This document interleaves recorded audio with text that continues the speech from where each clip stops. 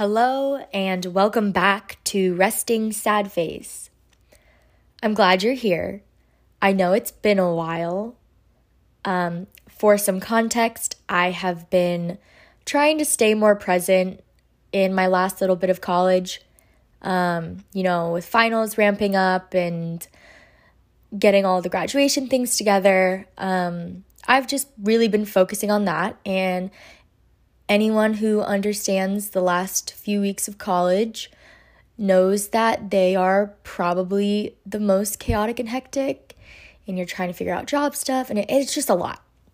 So my mental capacity has been drained. Therefore, I have not been doing the podcast and blog. But I can tell you that I'm coming back with somewhat of a special episode. This is not going to be like the normal ones where I read the blog post and then add some commentary on it. It's actually going to take quite a different approach. So this actually is my last assignment of college ever. For those who haven't read the blog post associated with this episode, basically, I took a masculinities class this semester. It was super interesting. It definitely challenged me in so many ways, challenged my understanding of things, and was really heavy in the reading aspect, which, as a writer, I enjoyed. But our final project was to explore some kind of topic in relation to masculinities. So as someone who has been a victim of sexual violence, that was kind of the first thing that popped into my head of something that I wanted to explore, something that I wanted to research, really trying to dig into the nuances and complexities of masculinity and how that relates to rape culture and whatnot. So yeah, anyone listening, you are now listening to my final project of college for my masculinities class. But I thought it tied in really nicely with the things that I explore on Resting Sad Face. And is honestly kind of making me really sentimental because everything I wrote in the blog post for this, in terms of, big experiences I've had in college, a lot of them in a way relate to my understanding of sexual violence. Has been a huge part of my college experience, and unfortunately it's a huge part of a lot of people's college experience. So I think I come here to try and find, some kind of answer for how we can do better. And like I said before, I may even leave with more questions and less answers. But nevertheless, I wanted to explore this topic from an academic and intellectual standpoint, which I'm really excited to do, and I'm glad you're listening along with me. And if anyone would like to see that background, read that background that I mentioned on the blog, you can find that in my Instagram bio, and you can also go to Ronnie Simon with 3 N's at the end of simon.com/restingsadface. All right, let's get started. What is consent? Where do we draw the line between yes and no? What are we actually taught when it comes to consent at a young age? And how are young children understanding the depths of what consent means? Is it the responsibility of the parents to engage their children in this kind of discussion? Or schools? How do we as a society work on that gray area that leaves so many young people shamed and guilted for their own sexuality? These are questions that I've contemplated for years, trying to understand how sexual violence affected my life. This very blog came into fruition, an attempt to understand the nuances of sexual relations, and hopefully elicit some kind of voice for myself that I felt like I didn't have for years.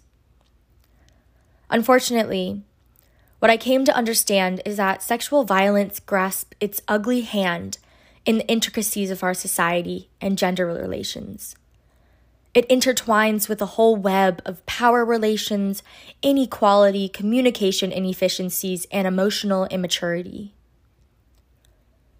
While I may have dug myself into a deep hole of sociological understanding, I find myself more motivated to engage in this discussion because I care.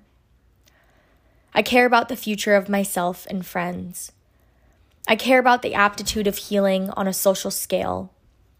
Most importantly, I care about finding the empathy towards those suffering in silence because I know how hard it is to find justice in a world that doesn't fully comprehend the nuances of consent.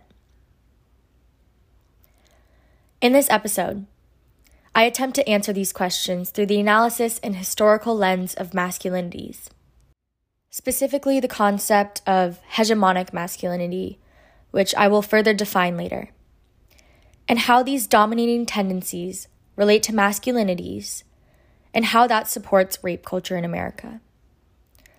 It has been a deep-rooted issue in society that has only recently shed light on the voices of the victims. So why have victims' voices been silenced for so long? Where did this culture of boys will be boys begin? Let's dive right in. So one of the main theories that we really developed and explored in this class was Raewyn Connell's theory on hegemonic masculinity.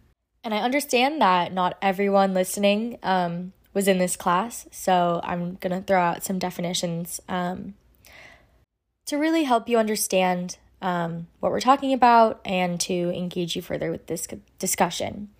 So when I refer to hegemonic masculinity, the definition that I'm referring to is the configuration of practice which embodies the currently accepted answer to the problem of the legitimacy of the patriarchy, which guarantees or is taken to guarantee the dominant position of men and subordination of women. So really to understand more of the, context around hegemonic masculinity, it is that dominating archetype. It's not structured between one specific archetype in history. Connell's definition really tries to portray this ever-changing, dominating feature of masculinity. But obviously, in order to have a dominating, perception, feature, and archetype of masculinity, you have to have that other side of things. So the way Connell explains this idea of hegemonic masculinity is under the umbrella of this multiple pluralizing masculinities because there's not just one male role. So she defines 4 different configurations of masculinity defined by status and power. First one being hegemonic, which I already defined is the most dominant one, really structured around the subordination of women. It's a configuration that justifies the sense of dominance and inequality. Then the second one, you have subordinated masculinity. So it's understood as subordinated within each dimension of gender relations. So an example could be gayness as a sign of, not masculine. It also can include some political and cultural exclusions and segregation, violence, whether that be symbolic, legal, or physical, economic discrimination, and more. So subordinated masculinity. Then we have complicit masculinity, which is configurations of masculinity that benefit from the overall subordination of women, but do not appear to be actively involved in the subordination. So they're benefiting from that hegemonic figure, but they're not actively involved in the subordination of women. And then the last one being marginalized masculinities, which is really the interplay of gender with other structures such as class and race. And these are all concepts really theorized by Raewyn Connell. She is a huge figure in gender relations studies, and has incredible texts about masculinities. So it's important to understand kind of what I mean by masculinities in this context of understanding Connell's theories. She understands masculinities as configurations of practice. So she takes herself away from, sex role theories of being more biologically based, where, you have certain biology, that is what makes you a man versus a woman, that's what makes masculinity versus femininity. She really is trying to understand it from a more sociological understanding. And that goes on to include social practices and social meanings. So she really understands the nuances of gender as it relates to gender relations. So more so like relationships between men and women, among men and women. And she really tries to take this approach as gender coming from without. Those social constructions of what it means to be masculine or what it means to be feminine, rather than coming from within. So that is just some more so overall general context of what we discuss in the class and our understandings of masculinity kind of at that basis level. But the important parts of that I kind of want to take away is the hegemonic part of masculinity, because that is kind of like that dominant aspect of masculinity that I'm trying to explore as it relates to rape culture.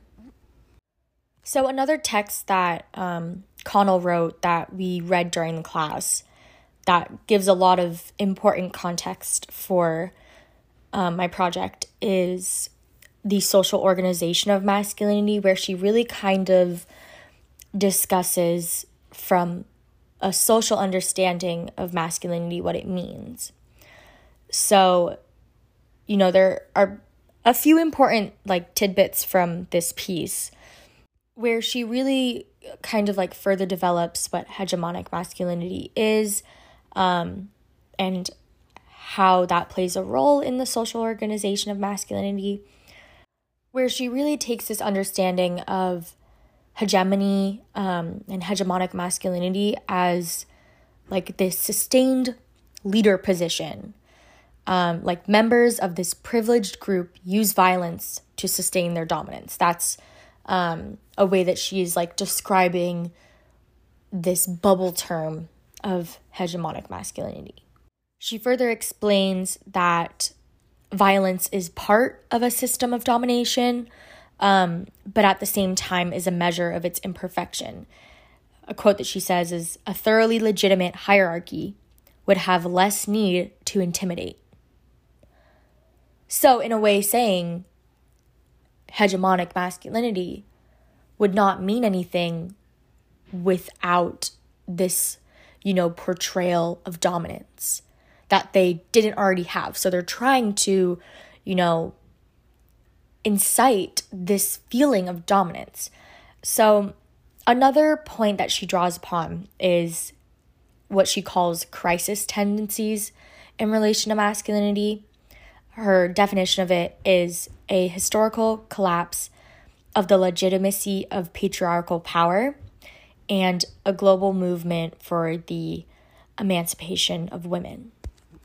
Now, crisis tendencies is something that I will explore further, because in my understanding of it,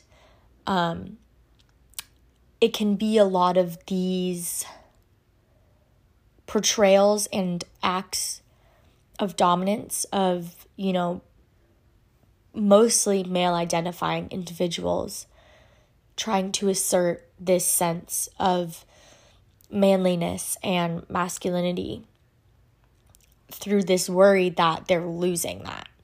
And a lot of this feeling of losing their manlyhood or losing this, dominance and power comes from the other side of things as the feminist movement engages with a lot of power and starts to rise and starts to become a much more prevalent and supported force. So it's kind of this way of compensating for this loss of power that men are feeling through different social relations that have been changing recently. So now that we have kind of a more basis understanding of some definitions and terms that I'll likely be throwing around, let's get more into the meat of it. So, how do social control and dominance play a key role in perpetuating acts of sexual violence?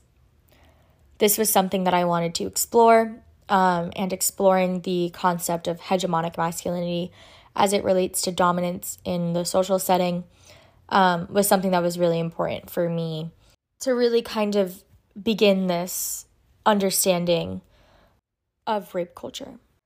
So a pretty significant source that I utilized when trying to discuss this topic was Leslie Dara, her thesis. It's called Hegemonic Masculinity and Rape Culture, Negotiating Manhood at Canadian University. So it's an interesting perspective because she specifically kind of tries to take examples of hegemonic masculinity in fraternity and rape culture from the American context and relate it to the Canadian context, which I thought was especially interesting because obviously in my personal experience, I'm exploring the American context because that has been what is so prevalent throughout my life, but she really brings in a lot of important key points that kind of take this idea of rape culture outside of specific organizations, and more so almost try and individualize it, understanding how this whole social order and how, social configurations of masculinity support this idea of hegemonic masculinity and how male identifying individuals experience with and negotiate hegemonic masculinity in relation to their development of their gender identity. And it really kind of globalized this idea of rape culture. So I kind of went into a little bit of a spiral of sources through her thesis, because one source that she utilizes frequently in her thesis is Peggy Sanday's Fraternity Gang Rape. It's a book originally published in 1990, and it's a lot. I really only explored the first little bit of the introduction and some sentiments that she describes in the first 60 pages of her book. But there is a lot that has to do with the understanding of the male identity and how that relates to acts of sexual violence. Through this research, I kind of felt like I got to the core or bottom or beginning of an understanding of sexology, which really put into perspective the public perception around sex, which is a very, very important aspect to understanding rape culture. So in this part of her book, the subsection title is rape culture biological or cultural? In which she tries to answer this question. She states that a lot of anthropologists have argued that human sexual behavior is rather sociological and a cultural force than merely a bodily reaction of two individuals. So in a way, it's this divide between individualized sensations and culturalized meanings. So it's both social and physiological, is her main point to this. So she really relates this understanding to the concept of sexual culture overall. She really sheds light on the conception of modern day sexual culture by going all the way back to kind of how early Americans conceptualized male and female sexuality, which is very, very different to the way that we see it now. She extends the conversation, before the 18th century, she says, reaching as far back as Aristotle and Galen, where she says the men and women were basically alike physiologically speaking.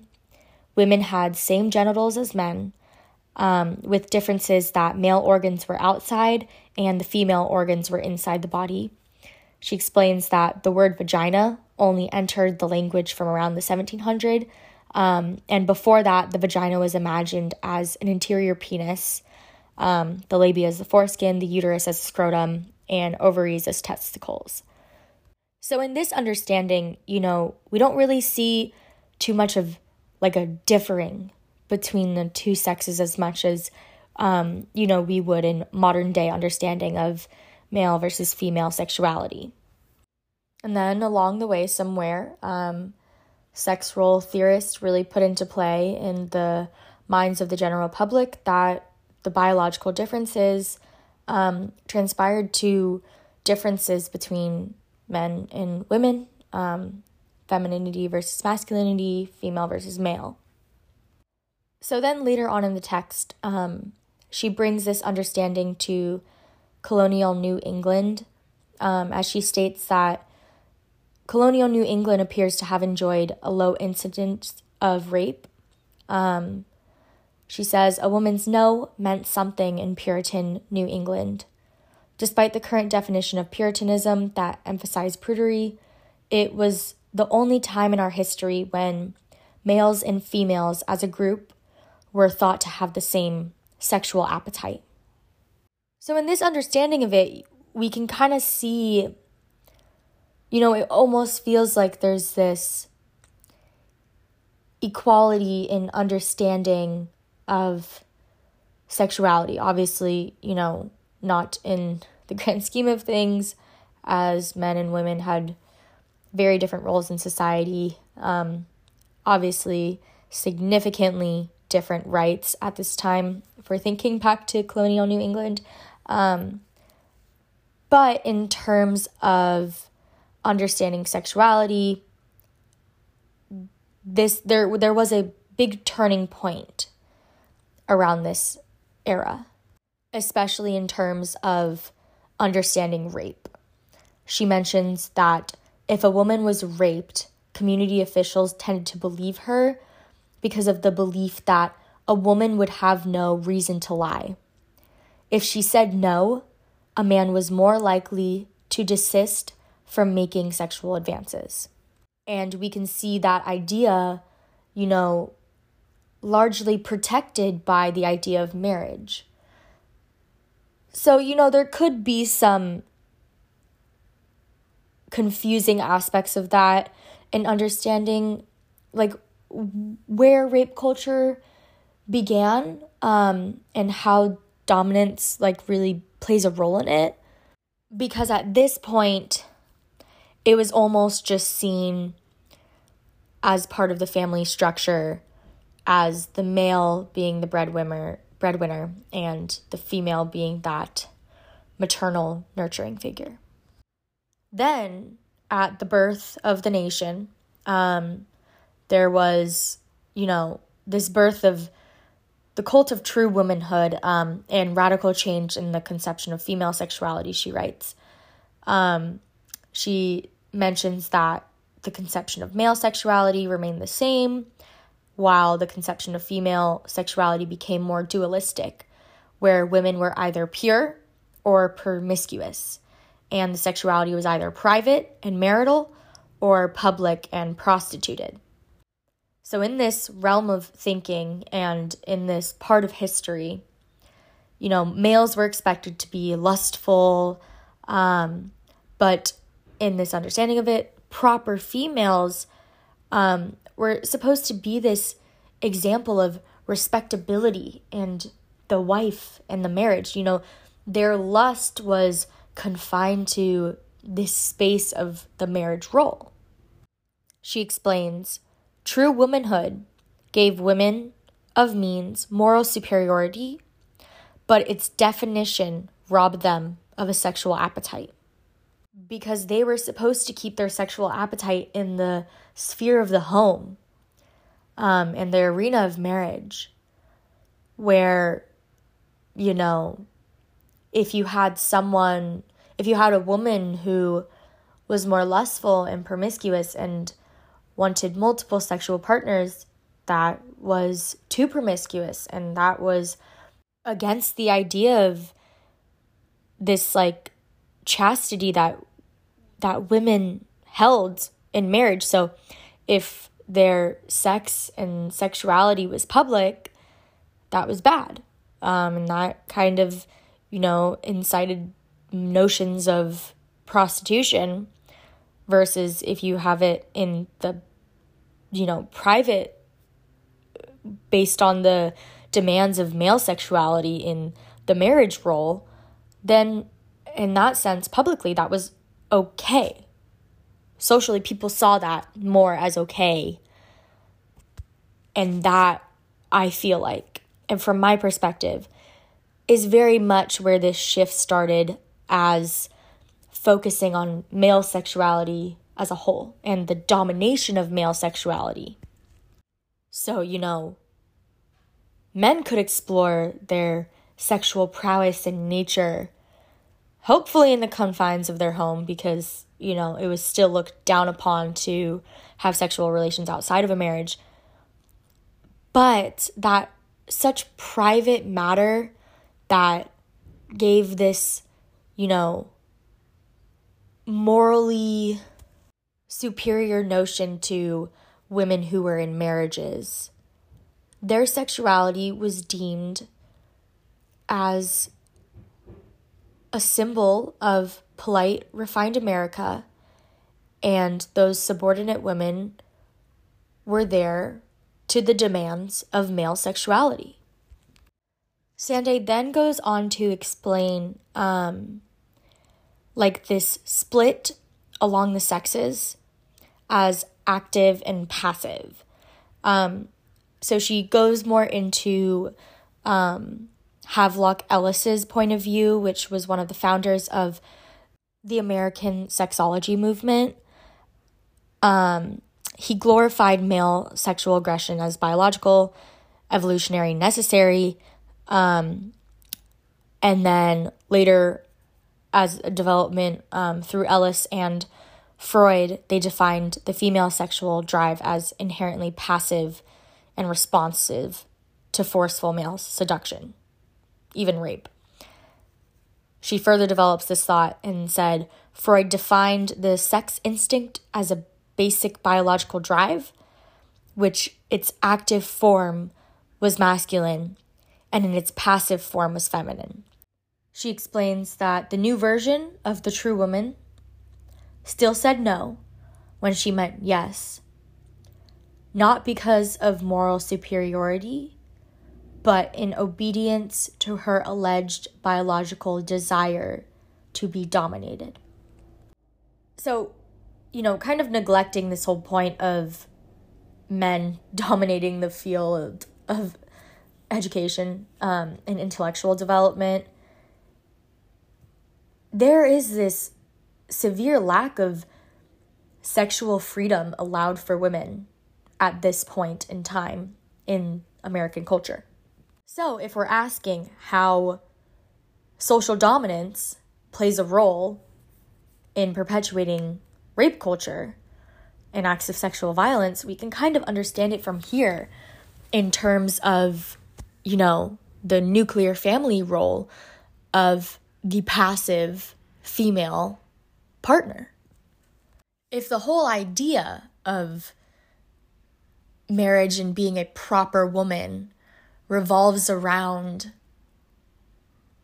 being this passive figure that the man can dominate, that has to have significant psychological and sociological effects on people's understanding of sexuality within themselves.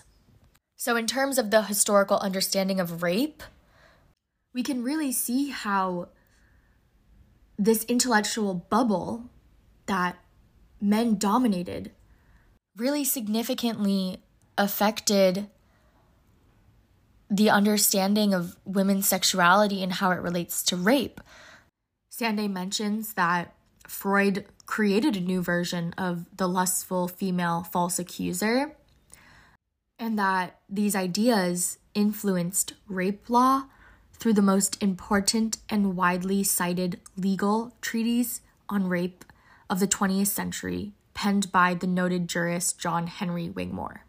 So it was really through Freud's discourse around female sexual passivity and also laws put in place by John Henry Wigmore that really sustained this image of womanhood, that she needed to preserve her reputation and show that she's not aggressive. So a woman had to say no so that a man could take pride in his seduction and assure himself that she is not loose. She mentions turning a no into a yes by getting a girl drunk, slipping her a date rape pill, or using aggressive seduction was common practice on college campuses.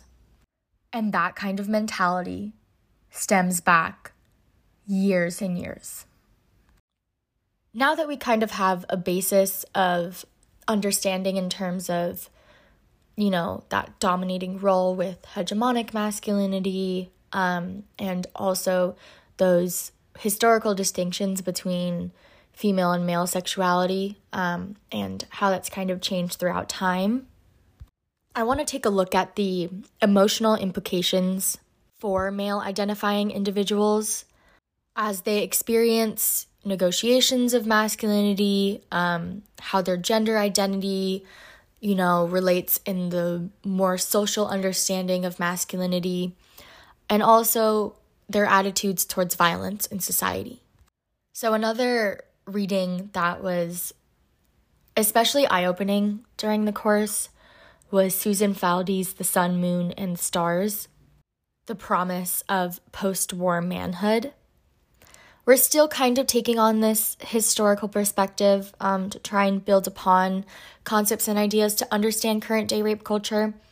So bear with me.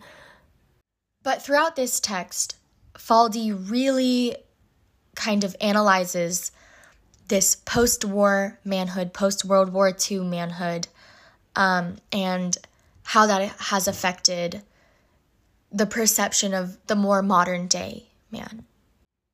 In the beginning of the text, there's this quote that stood out. It said, "The men's of father's generation had won the world, and now they were giving it to their sons. Their nation had come into its own, powerful, wealthy, dominant, in control of the greatest destructive force ever imagined."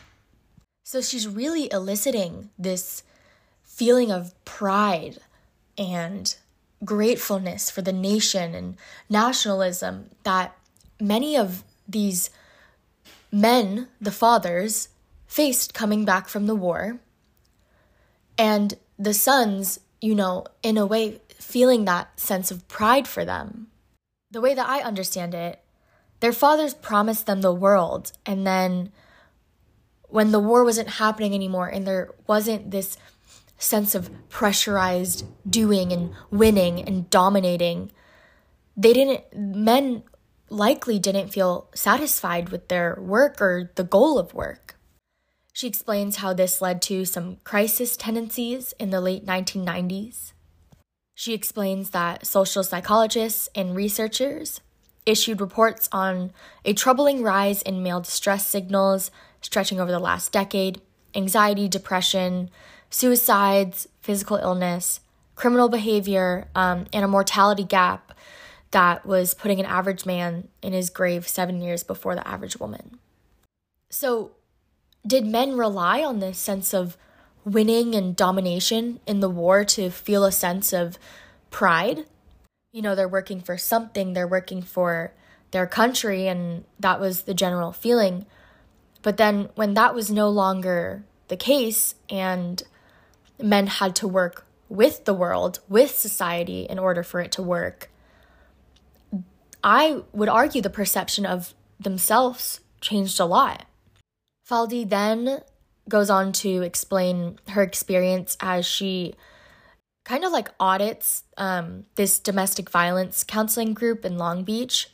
And she really discovers the notion of control these men crave when acting in violence towards a loved one or a spouse. She quotes one of the men where after he was violent towards the woman he was with, he said, "I was feeling good. I was in power. I was strong. I was in control. I felt like a man." However, that feeling didn't last long. The man goes on to explain, only until they put the cuffs on. Then, I was feeling again like no man at all. Faldi explores this feeling of control that these men in domestic violence group possess in their personal lives because they don't feel like they're control in any other aspect of their lives. So I thought this would be kind of an especially interesting topic to explore in relation to sexual violence, because is that kind of control that men are, imposing onto women or forcefully pushing onto women a way to try and escape from this feeling of, out of control and that they don't have any room in their life to be who they want to be, that they must survive as the nation or society expects them to be. The American Psychology Association put out these guidelines for boys and men, which was one of the texts that we read in the class. And it explored a lot of different, sociological, psychological issues that men and boys face. A main one being that they don't feel so able to freely express themselves.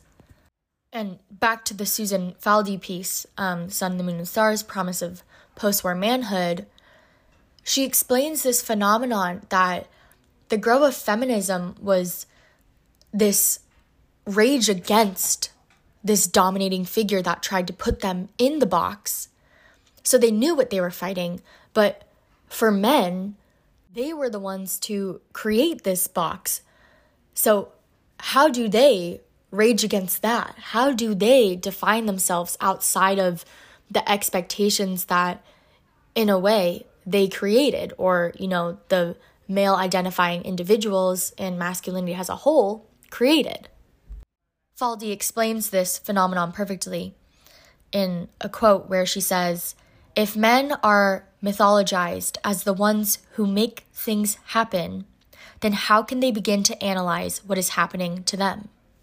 So there is this pressure to identify with the hegemonic male figure, the dominant male figure, because men are supposed to dominate in their nature, is essentially, what a lot of text and understandings of masculinity represents, is this pressure to dominate. It is actually what the whole concept of hegemonic masculinity relies on, is dominance. So is there ways for men to identify themselves outside of these configurations or explore different aspects of their sexuality that isn't so dominant? That's on a sociological perspective, something that's really hard to answer, because it takes masculinity from a cultural understanding, which is as a whole, a group, a society.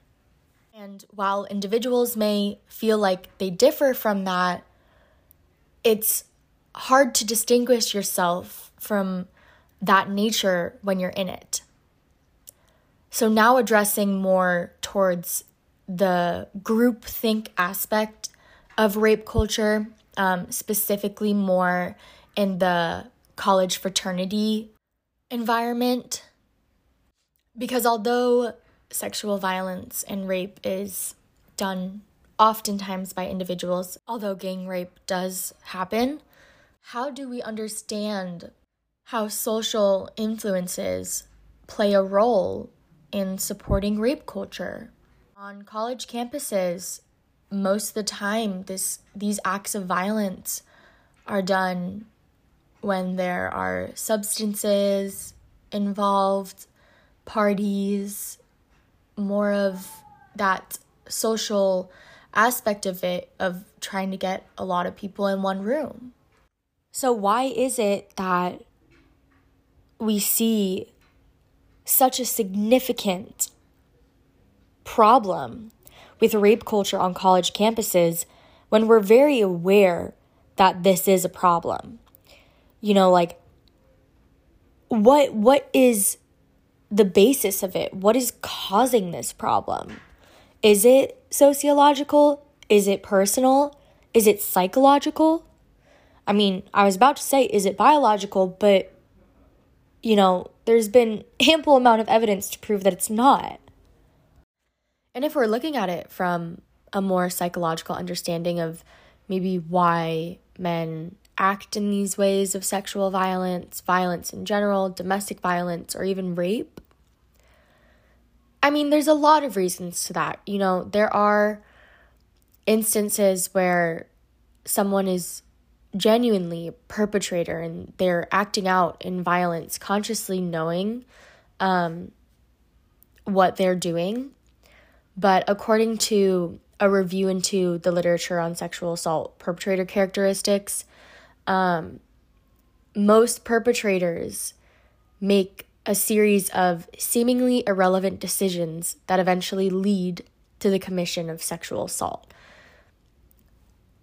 Basically saying a lot of the times, people don't even know that it's sexual assault, and that's where this whole line of consent is really deeply misunderstood in a lot of contexts. So, taking it away from that individual perspective, on a societal level, what we have to work on is making sure those nuances of consent are understood by those who may be perpetuating rape culture, which the majority of the time is male identifying individuals. So if we are able to identify those aspects of rape culture that organizations or individuals keep promoting and keep engaging in, then we can start to, teach a new way of thinking as it comes to understanding sexuality as a whole and respecting each other's sexuality. So obviously it's a very complicated thing because you have to understand it as at this individual psychological level, but then you also have to understand it from the cultural sociological level to really make active change in many of people's lives. And that comes from educating each other on what it actually means to engage in this kind of act with people, make sure that there's consent, and also heal wounds that cause certain people to engage in this without really consciously knowing that they are. Because a lot of the times, pain that lingers in the subconscious or the unconscious can come about in ways of violence. And that's seen a lot throughout history. So obviously it's a very complicated subject, but a way to break it down is trying to understand it at the individual level versus the societal level and combining those in a way. I would argue that it's this groupthink mentality that if one person says it's okay, even if you're drawing the line between maybe it's not okay or maybe it's consent, maybe she said yes, maybe she said no, the groupthink goes to do it, is to act, is to that male identifying masculine feature to dominate and do and act rather than analyze and question. because consent is such a nuanced thing. You know, there are so many different ways to understand consent, whether it be verbal, physical, there are many different cues of whether or not sexual intercourse is consensual or not. And it is in a very gray area, especially when substances are involved. But we are trying to get better at that. We are understanding now that there's a certain level of inebriation and being unconscious that clearly defines when there is not consent there. And a person cannot say yes, that does not mean yes. If you do not hear no, that does not mean yes.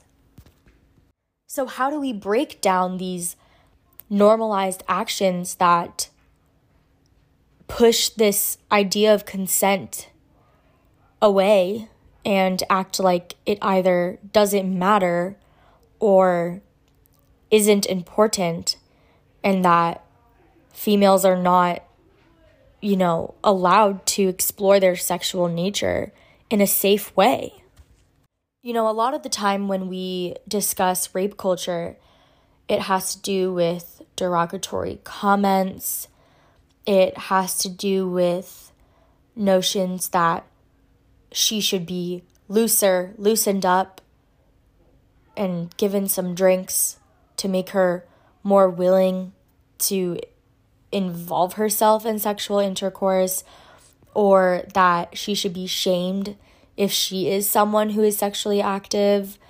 There's just this intensified sense of shame and guilt in terms of female sexuality when you think about it in this heteronormative, gendered idea of sexuality. Which, to quickly note, I understand that sexuality is such a broad spectrum and is certainly much more complex than just the female versus male characteristics. But I am understanding sexual violence in a more gendered approach just because historically we have seen a lot more violence from men onto women, which is why I am talking about it in this gendered sense. So if we understand rape culture as those derogatory comments, as those allowed and normalized behaviors that deem female sexuality as bad and something that should be dominated over, it makes way for this kind of violence to be perpetuated and make young boys and young adult men and men, male-identifying individuals, think that those kinds of things are okay. If their social organization, if the people that they identify with, the people that they trust, the people that they spend their time around say it's okay, then likely they're going to believe it's okay. However, where there is disappointing realities with certain groups of people who perpetuate this kind of activity and, frankly, immature behavior, there is hope, and as described in the text, diving in, the movement cohort, 1970s to 1980s, by Messner, Greenberg, and Peretz. There is hope, and there is a distinct group of men, more specifically in the 1970s and the 1980s, as described in the title, that have tried to put in the work and stop violence against women. This text specifically follows the Women Against Violence movement and really tries to understand what kind of role men play in trying to dismantle rape culture and protect against violence. The text follows several different groups of men that are helping in the movement against violence. They are various groups from different regional locations that are really trying to involve themselves in understanding the female perspective and trying to educate other men on how they can do better and how they can help protect women against male violence. Members would often, kind of define these groups as consciousness-raising groups, and it includes a strong therapeutic orientation as described in the text. It says that these men grappled directly with issues related to emotional costs of masculinity, their own experiences with violence as boys and young men, and distant relationships with their fathers, their own fears and insecurities around heterosexual relations with women. The idea of the, consciousness raising aspect of it, from my perspective, is really trying to go in and analyze one's actions, to, in a way, instill this sense of self-awareness to understand the why behind doing.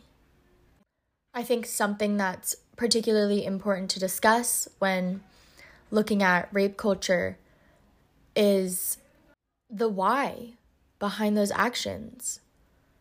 So to bring it on a more broad scale, why do men feel like they have to dominate?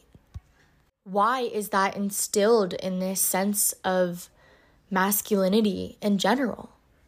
Is it because historically this has been the case and men want to live up to the reputation of their father?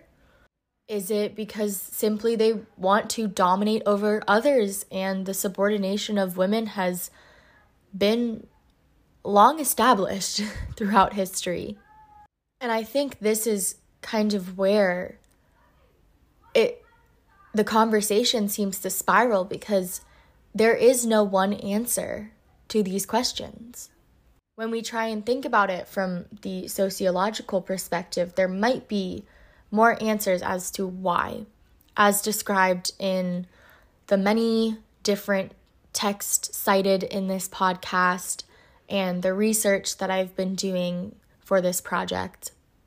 But when you think about sexual violence and you think about rape culture, it affects people at the most intimate, deep level of themselves.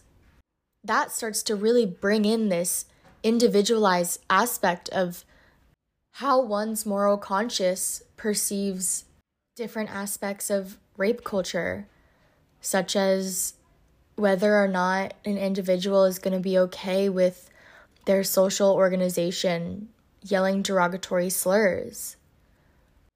And is it through these social organizations that men can hide themselves and feel less individualized and feel less worthy, and that they have control over their life to try and fit in with the definition of what that social organization should be? Does rape culture stem from the act of trying to fit in? I'd argue in a lot of ways it does.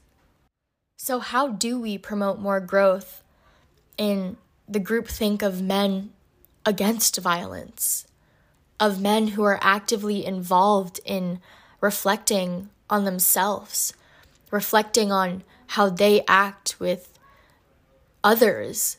And when I say others, I really mean it as like the opposite of others, because when we think of masculinity, we have to think of it in relation to femininity and how it differs from that. And then in terms of, different races, there's large distinct power dynamics that are at play between different races. And it is that othered aspect of things that seems to instill a sense of power onto this hegemonic force of hegemonic white masculinity. So how do we promote growth in understanding that other aspect can give us clues on how to accept ourselves more in order to accept others? How do we find a way for men to control their lives, their individualized lives, and create a masculine identity around how they perceive themselves to be, not necessarily as a group or as a role that they feel like they should be taking in society? Because rape culture can be broken down, but it's broken down by every individual that stands against rape culture, that speaks up when a derogatory comment is thrown at someone, that gets in the way of taking that clearly too drunk girl upstairs, to really take the time to address specific sexual preferences and engage in a discussion to make sure that there's common ground when trying to share that intimate moment with someone. This class has really enlightened me to a problem and almost kind of a root problem of rape culture is the lack of personal identity that men are able to explore in their lifetimes.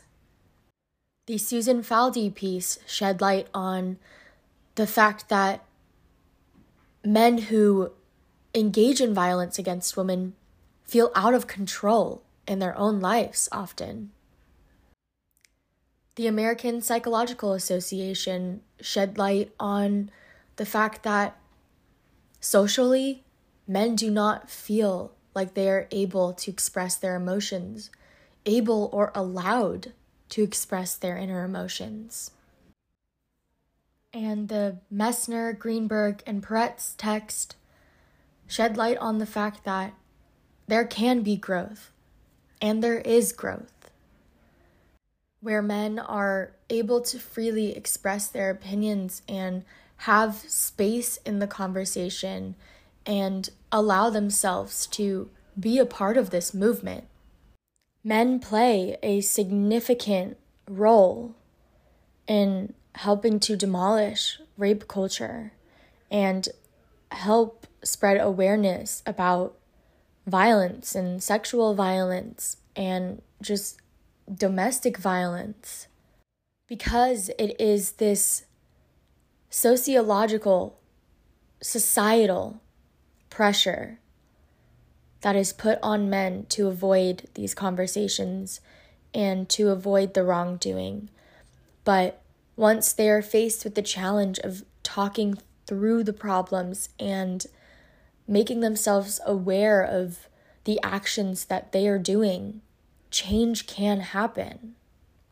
Because in a lot of ways, masculinity, specifically hegemonic masculinity, is directly tied with various aspects of rape culture. And the only way that we are going to have genuine progress is digging into the root of the problem. And that's this sense of hyper-toxic, hegemonic masculinity that is trying to dominate over another. It is a very complex issue, and it stems far beyond the individual. It is societal, institutional, and ingrained a lot in American culture. But to be aware of these problems is the first step towards progress. So to anyone who made it this far, I really appreciate you listening. I know that this was a really heavy topic and a lot of different theories and texts discussed in this podcast, but certainly an important topic to discuss. So thank you for listening. Hopefully I'll be back soon.